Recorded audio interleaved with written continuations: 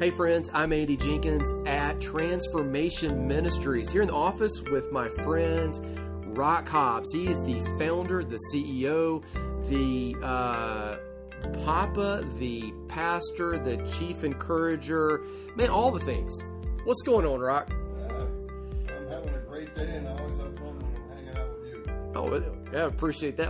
Okay, well, we're going to see if we can get right into it then, because today's topic is not about fun. It is about... It's about war. Yeah, it's, you know, in one of the previous episodes, we were talking about the difference between three different roads that we can walk. One of those roads is the worldly road. One of those roads is the religious road. The ultimate road that we want to stay on is the agape road. That is the road where we realize that we are pursuing intimacy with the Father. We are unconditionally loved. We give and receive that love unconditionally to others. You can still be saved and shift between all of those roads. However, your experience of life now is going to be very different. And that's really what we're talking about. We're not talking about, am I going to make it to heaven when I die? We are talking about what is the experience of life now? What is the experience that I'm going to have with everything that Jesus has died and lived to provide us with the life that we now live? I think Mumford called it the worldly prison and the Eros prisons of those detours. Yeah. He called them prisons because he was just saying that you were going to be stuck in this life in a place that wasn't comfortable. No one wants to be in prison. I like the fact that he called it a prison, because you don't really want to be there, but you can't get out. Why? Because you're stuck in that self-gratification or whatever it might be, or in the religious part. And you're Christian, you can love God, you're just stuck. I mean, if you're not a Christian and just in the world, that's not that worldly road that we're talking about.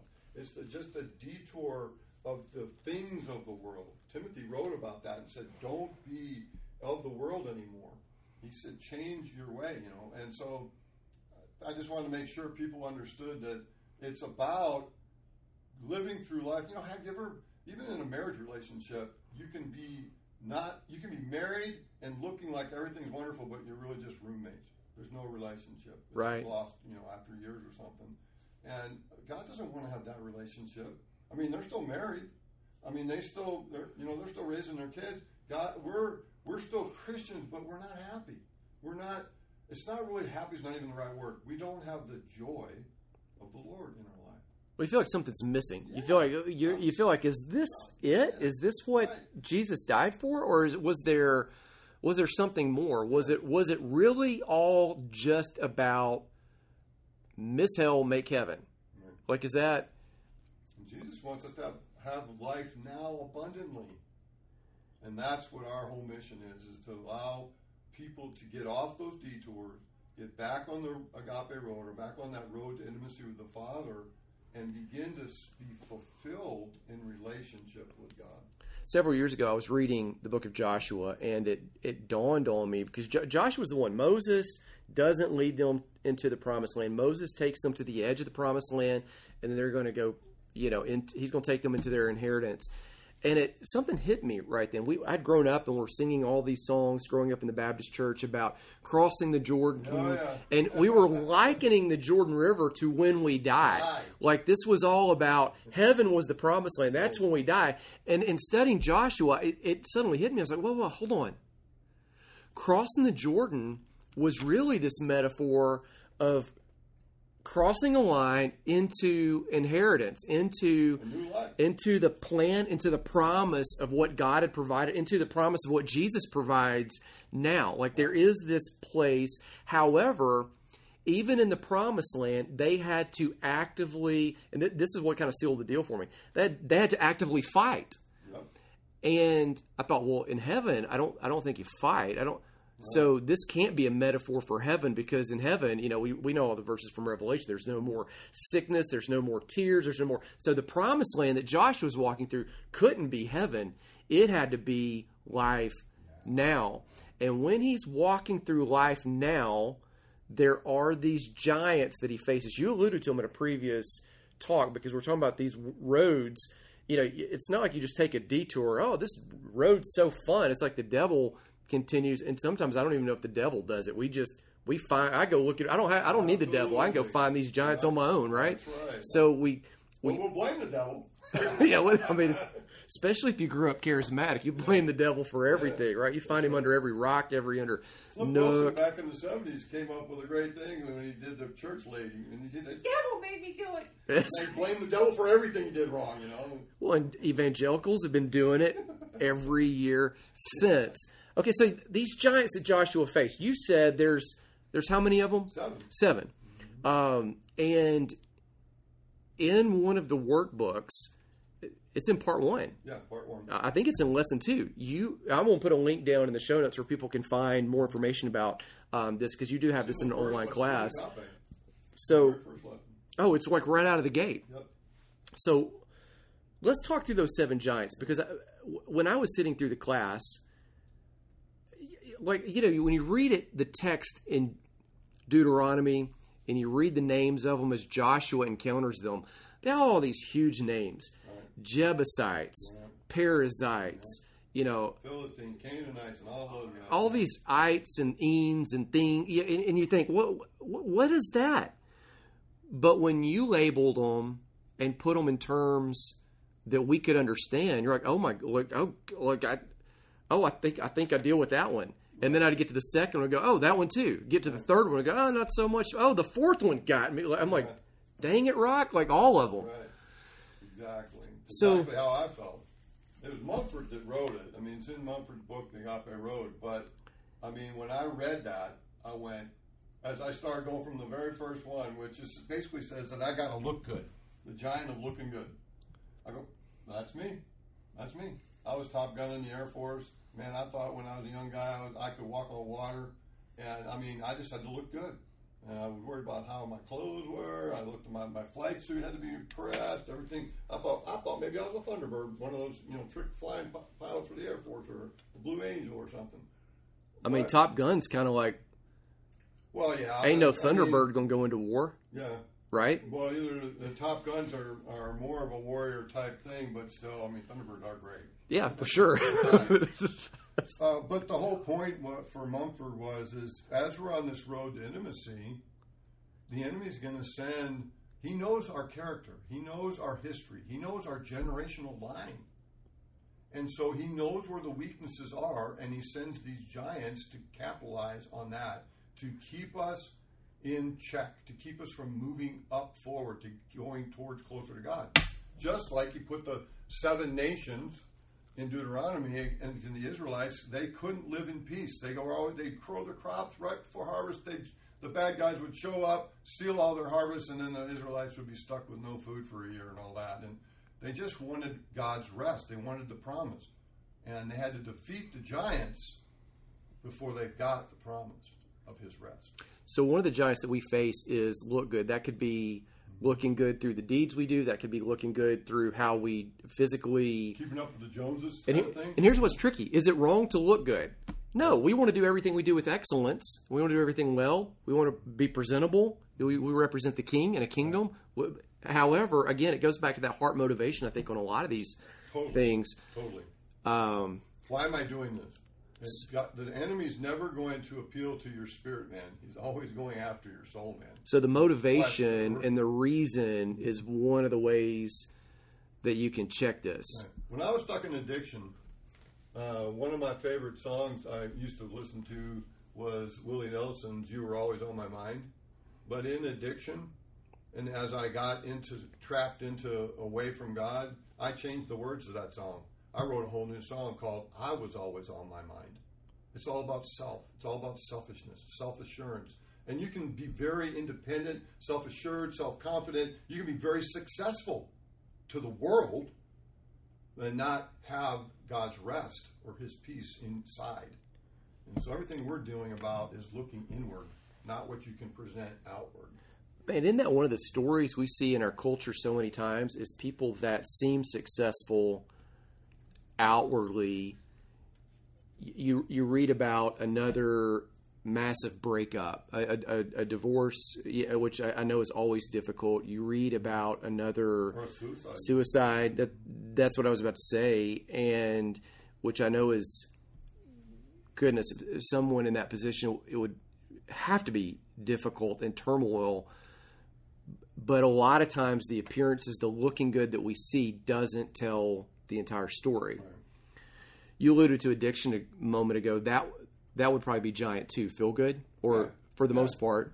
Yep. And the giant of I gotta feel good is I'll do anything, say anything, or act anything so that I just feel good. Not only feel good in my body, in terms of my body, like I'm going to eat 1,000,000 chocolate chip cookies because I just feel good when I'm eating those cookies. You know, it's also I feel good about myself. What can I be doing to make me feel good that I'm a good person?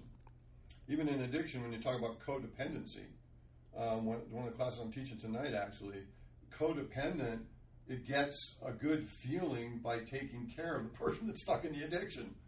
They're feeling good about themselves. There's a lot of guilt and shame in that person. They're going to stay in that codependent relationship only because taking care of that person makes them feel good. They definitely have the giant of feel good in their life.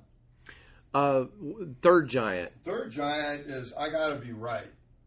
Now I think a lot of people who are listening, you know somebody that's you just can't stand being around because no matter what, they always have to be right, or they always have an answer. They always got something. They're going to one-up you with whatever you say. They're going to tell one-up on that. They can be better, but they're going to be right about it. And for me, the be right one really comes out of shame.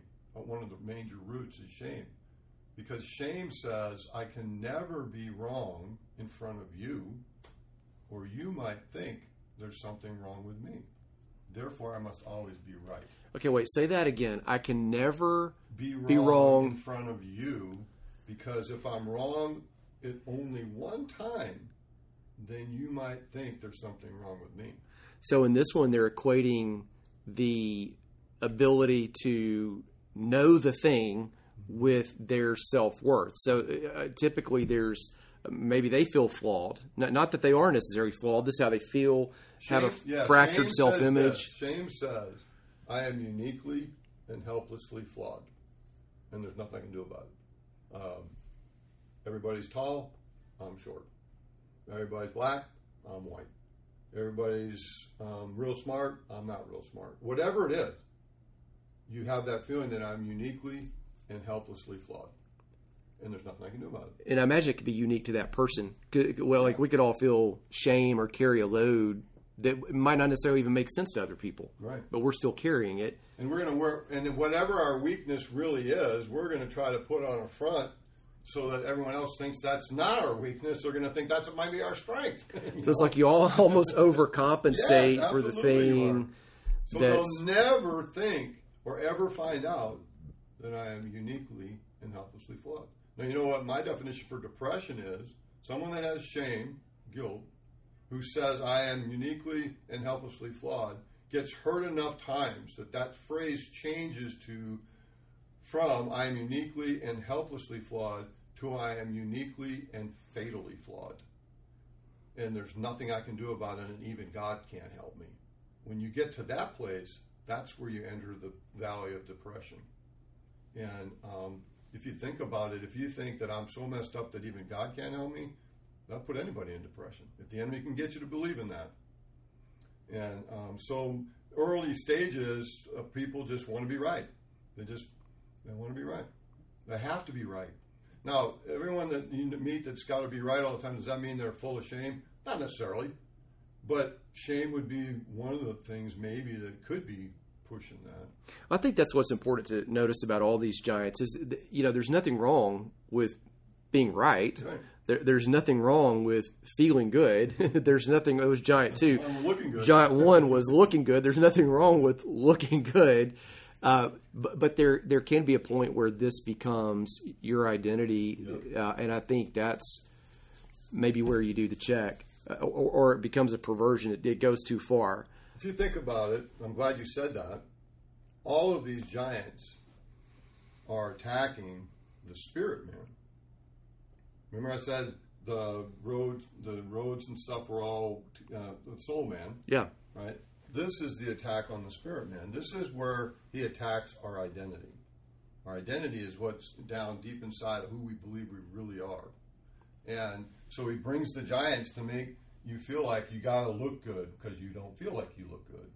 Or you got to be right because you never feel like you feel like there's something wrong with you. And so I don't want anybody to think there's something wrong with me, so I got to always be right, kind of thing. And it's always about false identities that you're believing about yourself. Well, I heard somewhere that your identity is based on what you feel the most important voice in your life says and thinks about you. Mm-hmm.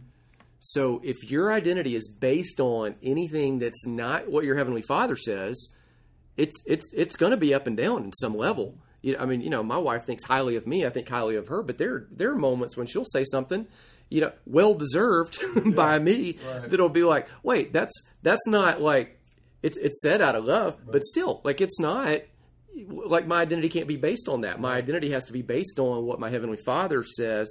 Right. And so if you're not getting your identity based on that, if there's another voice that's stronger. In the room of grace, where I come to believe that I am who God says I am, that's your identity, right? Right.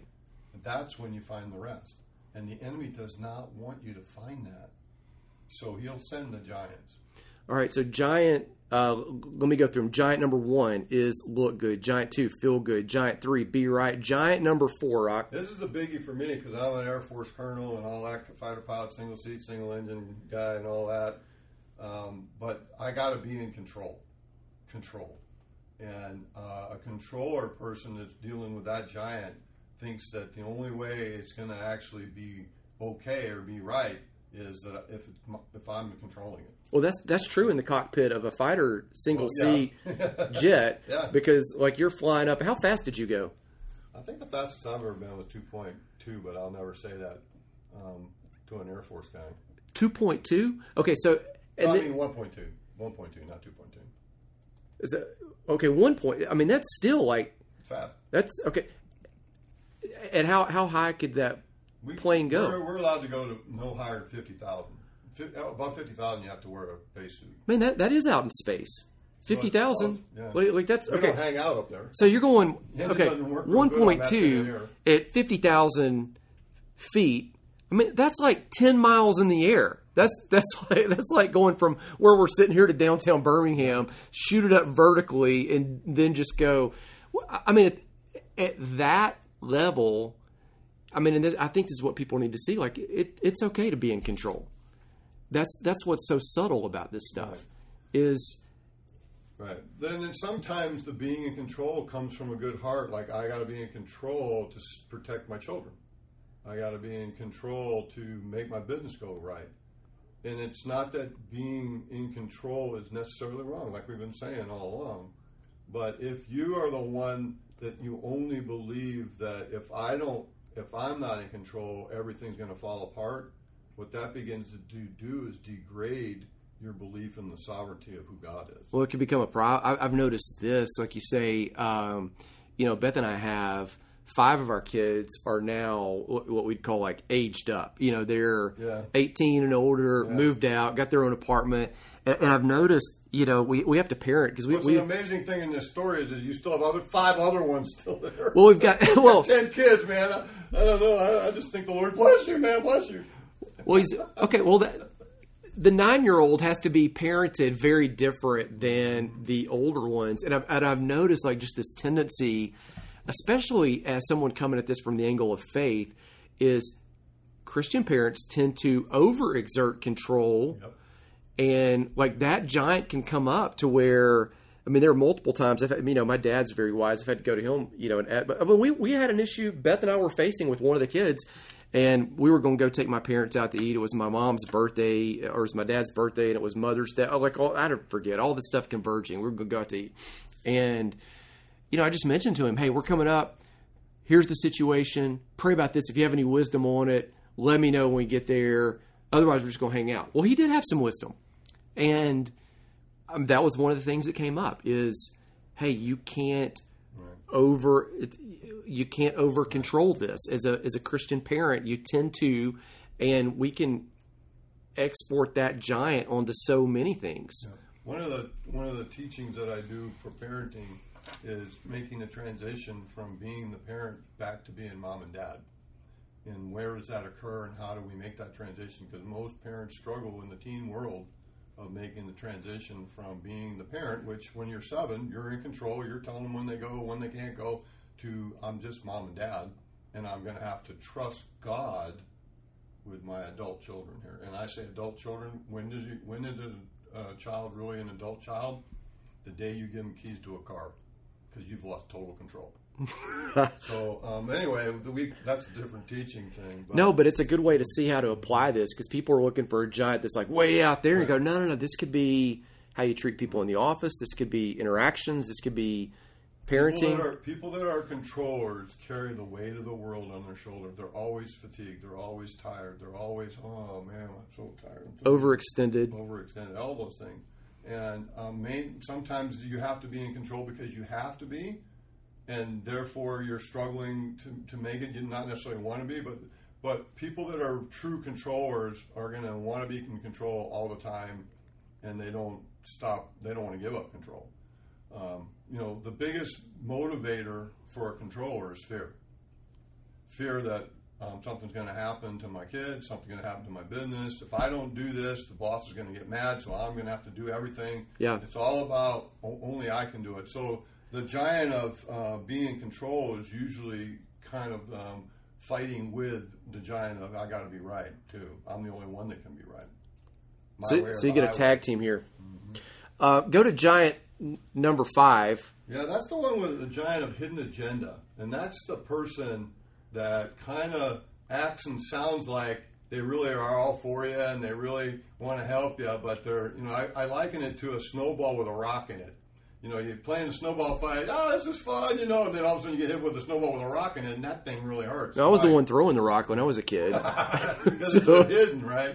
And so, the hidden agenda giant is very much more subtle. It's it can fake you out for a while, but it's also very divisive, and it destroys unity within groups. Well, this one seems like the difference is the person's head is not aligned with their heart. Right. Or their words aren't aligned with... It's more like their head is aligned with their heart because that's what they're wanting all along, but they know how to speak it. Their words and actions are different from what's in their heart. So there it is. Their head and their heart's aligned, but you just don't see the true head and the heart. Right. What they're saying, what they're doing has kind of got a mask or something up ahead. And by the way, this is not saying, oh, hey, look at them. They've got this. This is more of like, hey, look at you, look at me, because... this is something we want to make sure that what we say and what we do is aligned with really what's going on inside. Right. Giant number 6, take personal advantage. That's the giant that says, I'm going to take advantage of the weak. I'm going to take advantage of the situation so that it's going to make me look good. So maybe you've got, the perfect example would be a supervisor and an employee that they're supervising. The employee comes up with this great briefing for the boss, has a great idea and all that, and they work it out. This guy and the employee work it out, and then at the last minute, he goes to the boss with it and says it's his, and he thought it all up, and the guy that was the employee that actually thought it all up didn't get any credit or anything for it. Now, you see that in the workforce all the time. People taking advantage of their position or taking advantage of people. The Bible talks about watch out for the widows and the older people, that there's men and women, especially in the latter days, that are going to come and prey on them. And, a younger guy prey on a widower and then eventually steal all her money or something. But in the beginning, he sounds like Prince Charming. Those kinds of things. I don't know if that's a great example, but they're just going to take advantage of people. They look for the opportunities to take advantage for their benefit. Giant number 7, this is the final one, remain undisturbed or don't be bothered. Right.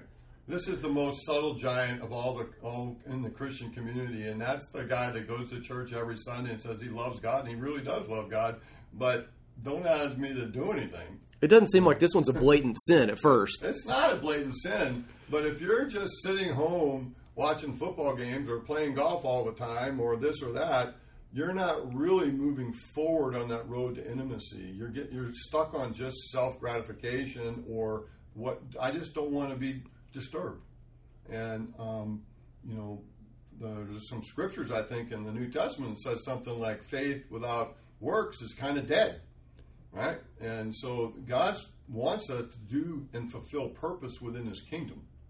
And if you're not fulfilling anything other than I got this pass that says I'm going to heaven because I accepted Jesus, you're not increasing. In 2 Peter, he says that we need to be increasing in our knowledge and care of the character of who God is, and then we'll be productive and effective in the kingdom. Right. So that's the person just kind of like, I love Jesus, but don't ask me to come out on Saturday afternoon and park cars, or to go. Don't ask me to come go do this thing at your ministry or whatever. Well, the irony of this one, I think, it just kind of hit me was all these others tend to be things you do, and you go, well, I'm not going to follow that. I don't follow that. I don't follow that. I don't follow. Yeah, but you don't do anything. Like you're not. Nobody. None of them can get to you because you're not doing anything. Yeah. Oh, and you fell to this giant right here.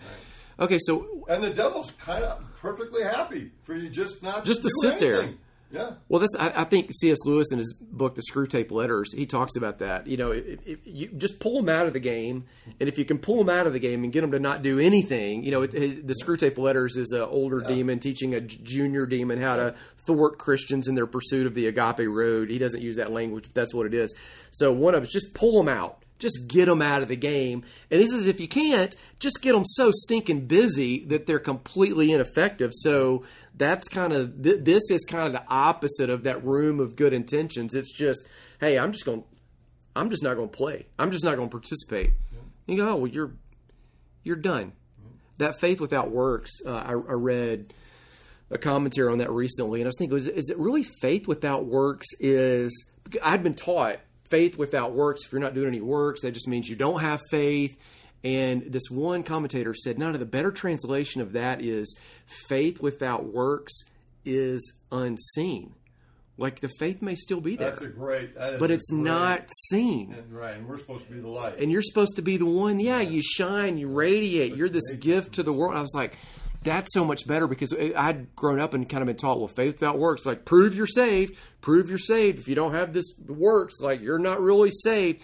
And what the guy that was writing this commentary, I don't remember who it was, what he says is like, no, that's not really it. What it's really saying is you may still be making it to heaven, but goodness, like there are great things for you here. The same grace that saves you, Ephesians 2:8-10, also that grace empowers you to fulfill this purpose God has for you right now. And we want to see that, because you walk in your purpose is going to bless yourself. It's going to bless your family. It's going to bless other people. It's going to bless God. It's going to bless your Heavenly Father who loved you so much that He's pulled you into this whole story. Do I have your permission to plagiarize that in all my rest of my writing? I plagiarized it. I don't know where it came from. I love that. It's not seen. Faith is unseen. That's a great way of looking at that. Man, we come to a podcast on that one. Yeah, that's a good one. You need to do that podcast. I'll interview you. How's that? I'd have to make it up as I go. Yeah. Okay, we'll flip the script. Hey, let's go back through the Giants, and then I want to talk about, like, how do you beat them? So, Giant 1, here's the review, and then Rock's going to tell you how to beat these. Look good, feel good, be right, stay in control, have a hidden agenda, take personal advantage, remain undisturbed. All right, so at least get us started. Yeah. How do you... by the way, too, when Mumford wrote those and when I read them, it's like, I got all of them. I mean, I was going, yep, I got that. Oh, geez, I got that one, too. And it's like, just like my whole self was going, that's so me. I can't believe it. Yeah, I think I bump into 2 or 3 of these on kind of a couple times a week. I've never taught this where somebody came out afterwards and said, hey, that's a great teaching, but I don't have any of those Giants. They always come out and go, oh, man, I got 3 of those things, man. I'm glad you told me about it. Well, that's the purpose. It's so God can highlight it to you. Go, hey, let's deal with it. It's not like, hey, we're going to put it because, oh, yeah, you're not perfect. It's like, well, yeah, no, we're not. We're going to highlight it so we can heal it. All are in there so that the enemy can keep you from believing one true truth, and that is that God is totally sovereign, that God is in control, that the things that you're doing, you don't have to look any better. God just loves you the way you are. All of those things are having to do with your identity and their lies to keep you from letting yourself believe how God really sees you. And that's what brings you to peace. And the first thing for getting healing on this is just realizing I got it. And it's, again, I say this, it's not with any condemnation or judgment that we talk about these things, especially when we break out in our small groups in the school. It's not to say, okay, you got this one, and this one, and you need to work on that. No, it's, hey, God's just made a revelation to you that this is a giant the enemy's using that's keeping you from getting into that closer place with Father God. So let's get rid of him. Let's get and figure out what's my true identity. And I use the story of David all the time. Dale Mass wrote a great book on that, on identity in comparison with King David. And he just basically said that, David got anointed when he was a kid, a shepherd boy. And after the big anointing by Samuel and everything else, he went on being just a little shepherd boy. He kept on doing it. All of a sudden, he started killing lions and being able to have super strength with bears and different things. But he still just believed he was a shepherd. When did he become, or when did he realize that he truly was the king? When did his identity shift? It's when he killed Goliath. When he killed Goliath and the Israelites began to cheer, David began to walk and believe he was the king of Israel. And he was anointed to be the king of Israel. And that's what we need to do. We need to be able to face our giants, not out of fear. Oh my God, I don't want anybody to know that I'm a control freak. No, we need to face it and be willing to repent, ask God to come in and help. And there's steps that we can go through prayer ministry and stuff to just kind of formalize that a little bit. Yeah. Basically, it's just realizing I got this giant working. I don't want him there. I'm going to face him. I'm going to come to a small group. I'm going to be in the class, or I'm just going to talk to my pastor or whatever and have him pray for me. And then I'm going to ask God, I need to spend more time with you, and I have to learn how to trust you. Because if I can trust you, I don't have to be in control. Well, and then he give you some practical wisdom too. I just know that thing with the control with the kids. I know some of these elders, when they ask questions, sometimes they're looking for an answer. Sometimes they're not. They're just wanting to talk it out. So I've kind of made some predetermined decisions of how I respond to certain things that I feel like the Lord's given me in wise steps. So I know in certain situations to pause, not let that giant come back up, that remain undisturbed. I don't like it when the kids interrupt something I'm doing, but I just know, hey, that's one. So if a kid comes in, whatever I'm doing, it sits down for the moment, look them in the eye. Some of this stuff can be very practical. So you do the intense prayer ministry, you do the pastoral care, you also do very practical. Here's the other thing. You said kicking that giant down was kind of David's pathway to his true identity. Even after he did that, though, he still fought a lot of battles. Mm-hmm. And so maybe the takeaway for some people is you're not ever going to be done with this. I'm not trying to be the bearer of bad news, but it's a process. This is ongoing. This is something. That's why we lock arms with each other. That's why we get, like you said, you get groups of people around you. You get the wisdom of other counselors. You get people that you trust. But what happened with David was once he became a fighter, once he beat his giant, and Israel all believed in him, and he began to believe in himself, then when he became a mighty warrior. Yeah. And that's what, as we defeat the giants that have been holding us back and we learn how to recognize them, then we start getting into the spiritual warfare to where maybe we're helping others, where we're training and equipping others, helping others to build this army against the enemy. And your wars that you're fighting sometimes aren't necessarily even your own personal giants. They may be helping others in their fight with giants and stuff like that. So, that's a good word. Yeah. It's all about, Jesus said that he's going to prepare a place for us in heaven, and then when we get to heaven, remember all those old songs, there's no more tears, no more crying, no more wars, no more death. That's true, but while we're here, that's just how life is. Well, he said straight up, John 16, in this world you will have trouble. I've overcome it, but you'll still have the trouble. I've overcome, but you're still going to have the trouble. Sign us out. Well, this was a good discussion. If you've been listening to this and you're going, oh man, I think I have those giants. Well, you have a couple options. You can go to your pastor and talk to him about it. You can take it to the Lord, or you can come join the tribe, and we'll help you. And any way we can, giving you more ideas or showing you more things and truths that God wants to bring revelation into your life, and then when God does that, then he wants to heal it. Again, he doesn't come with condemnation or judgment. He just comes with a healing touch.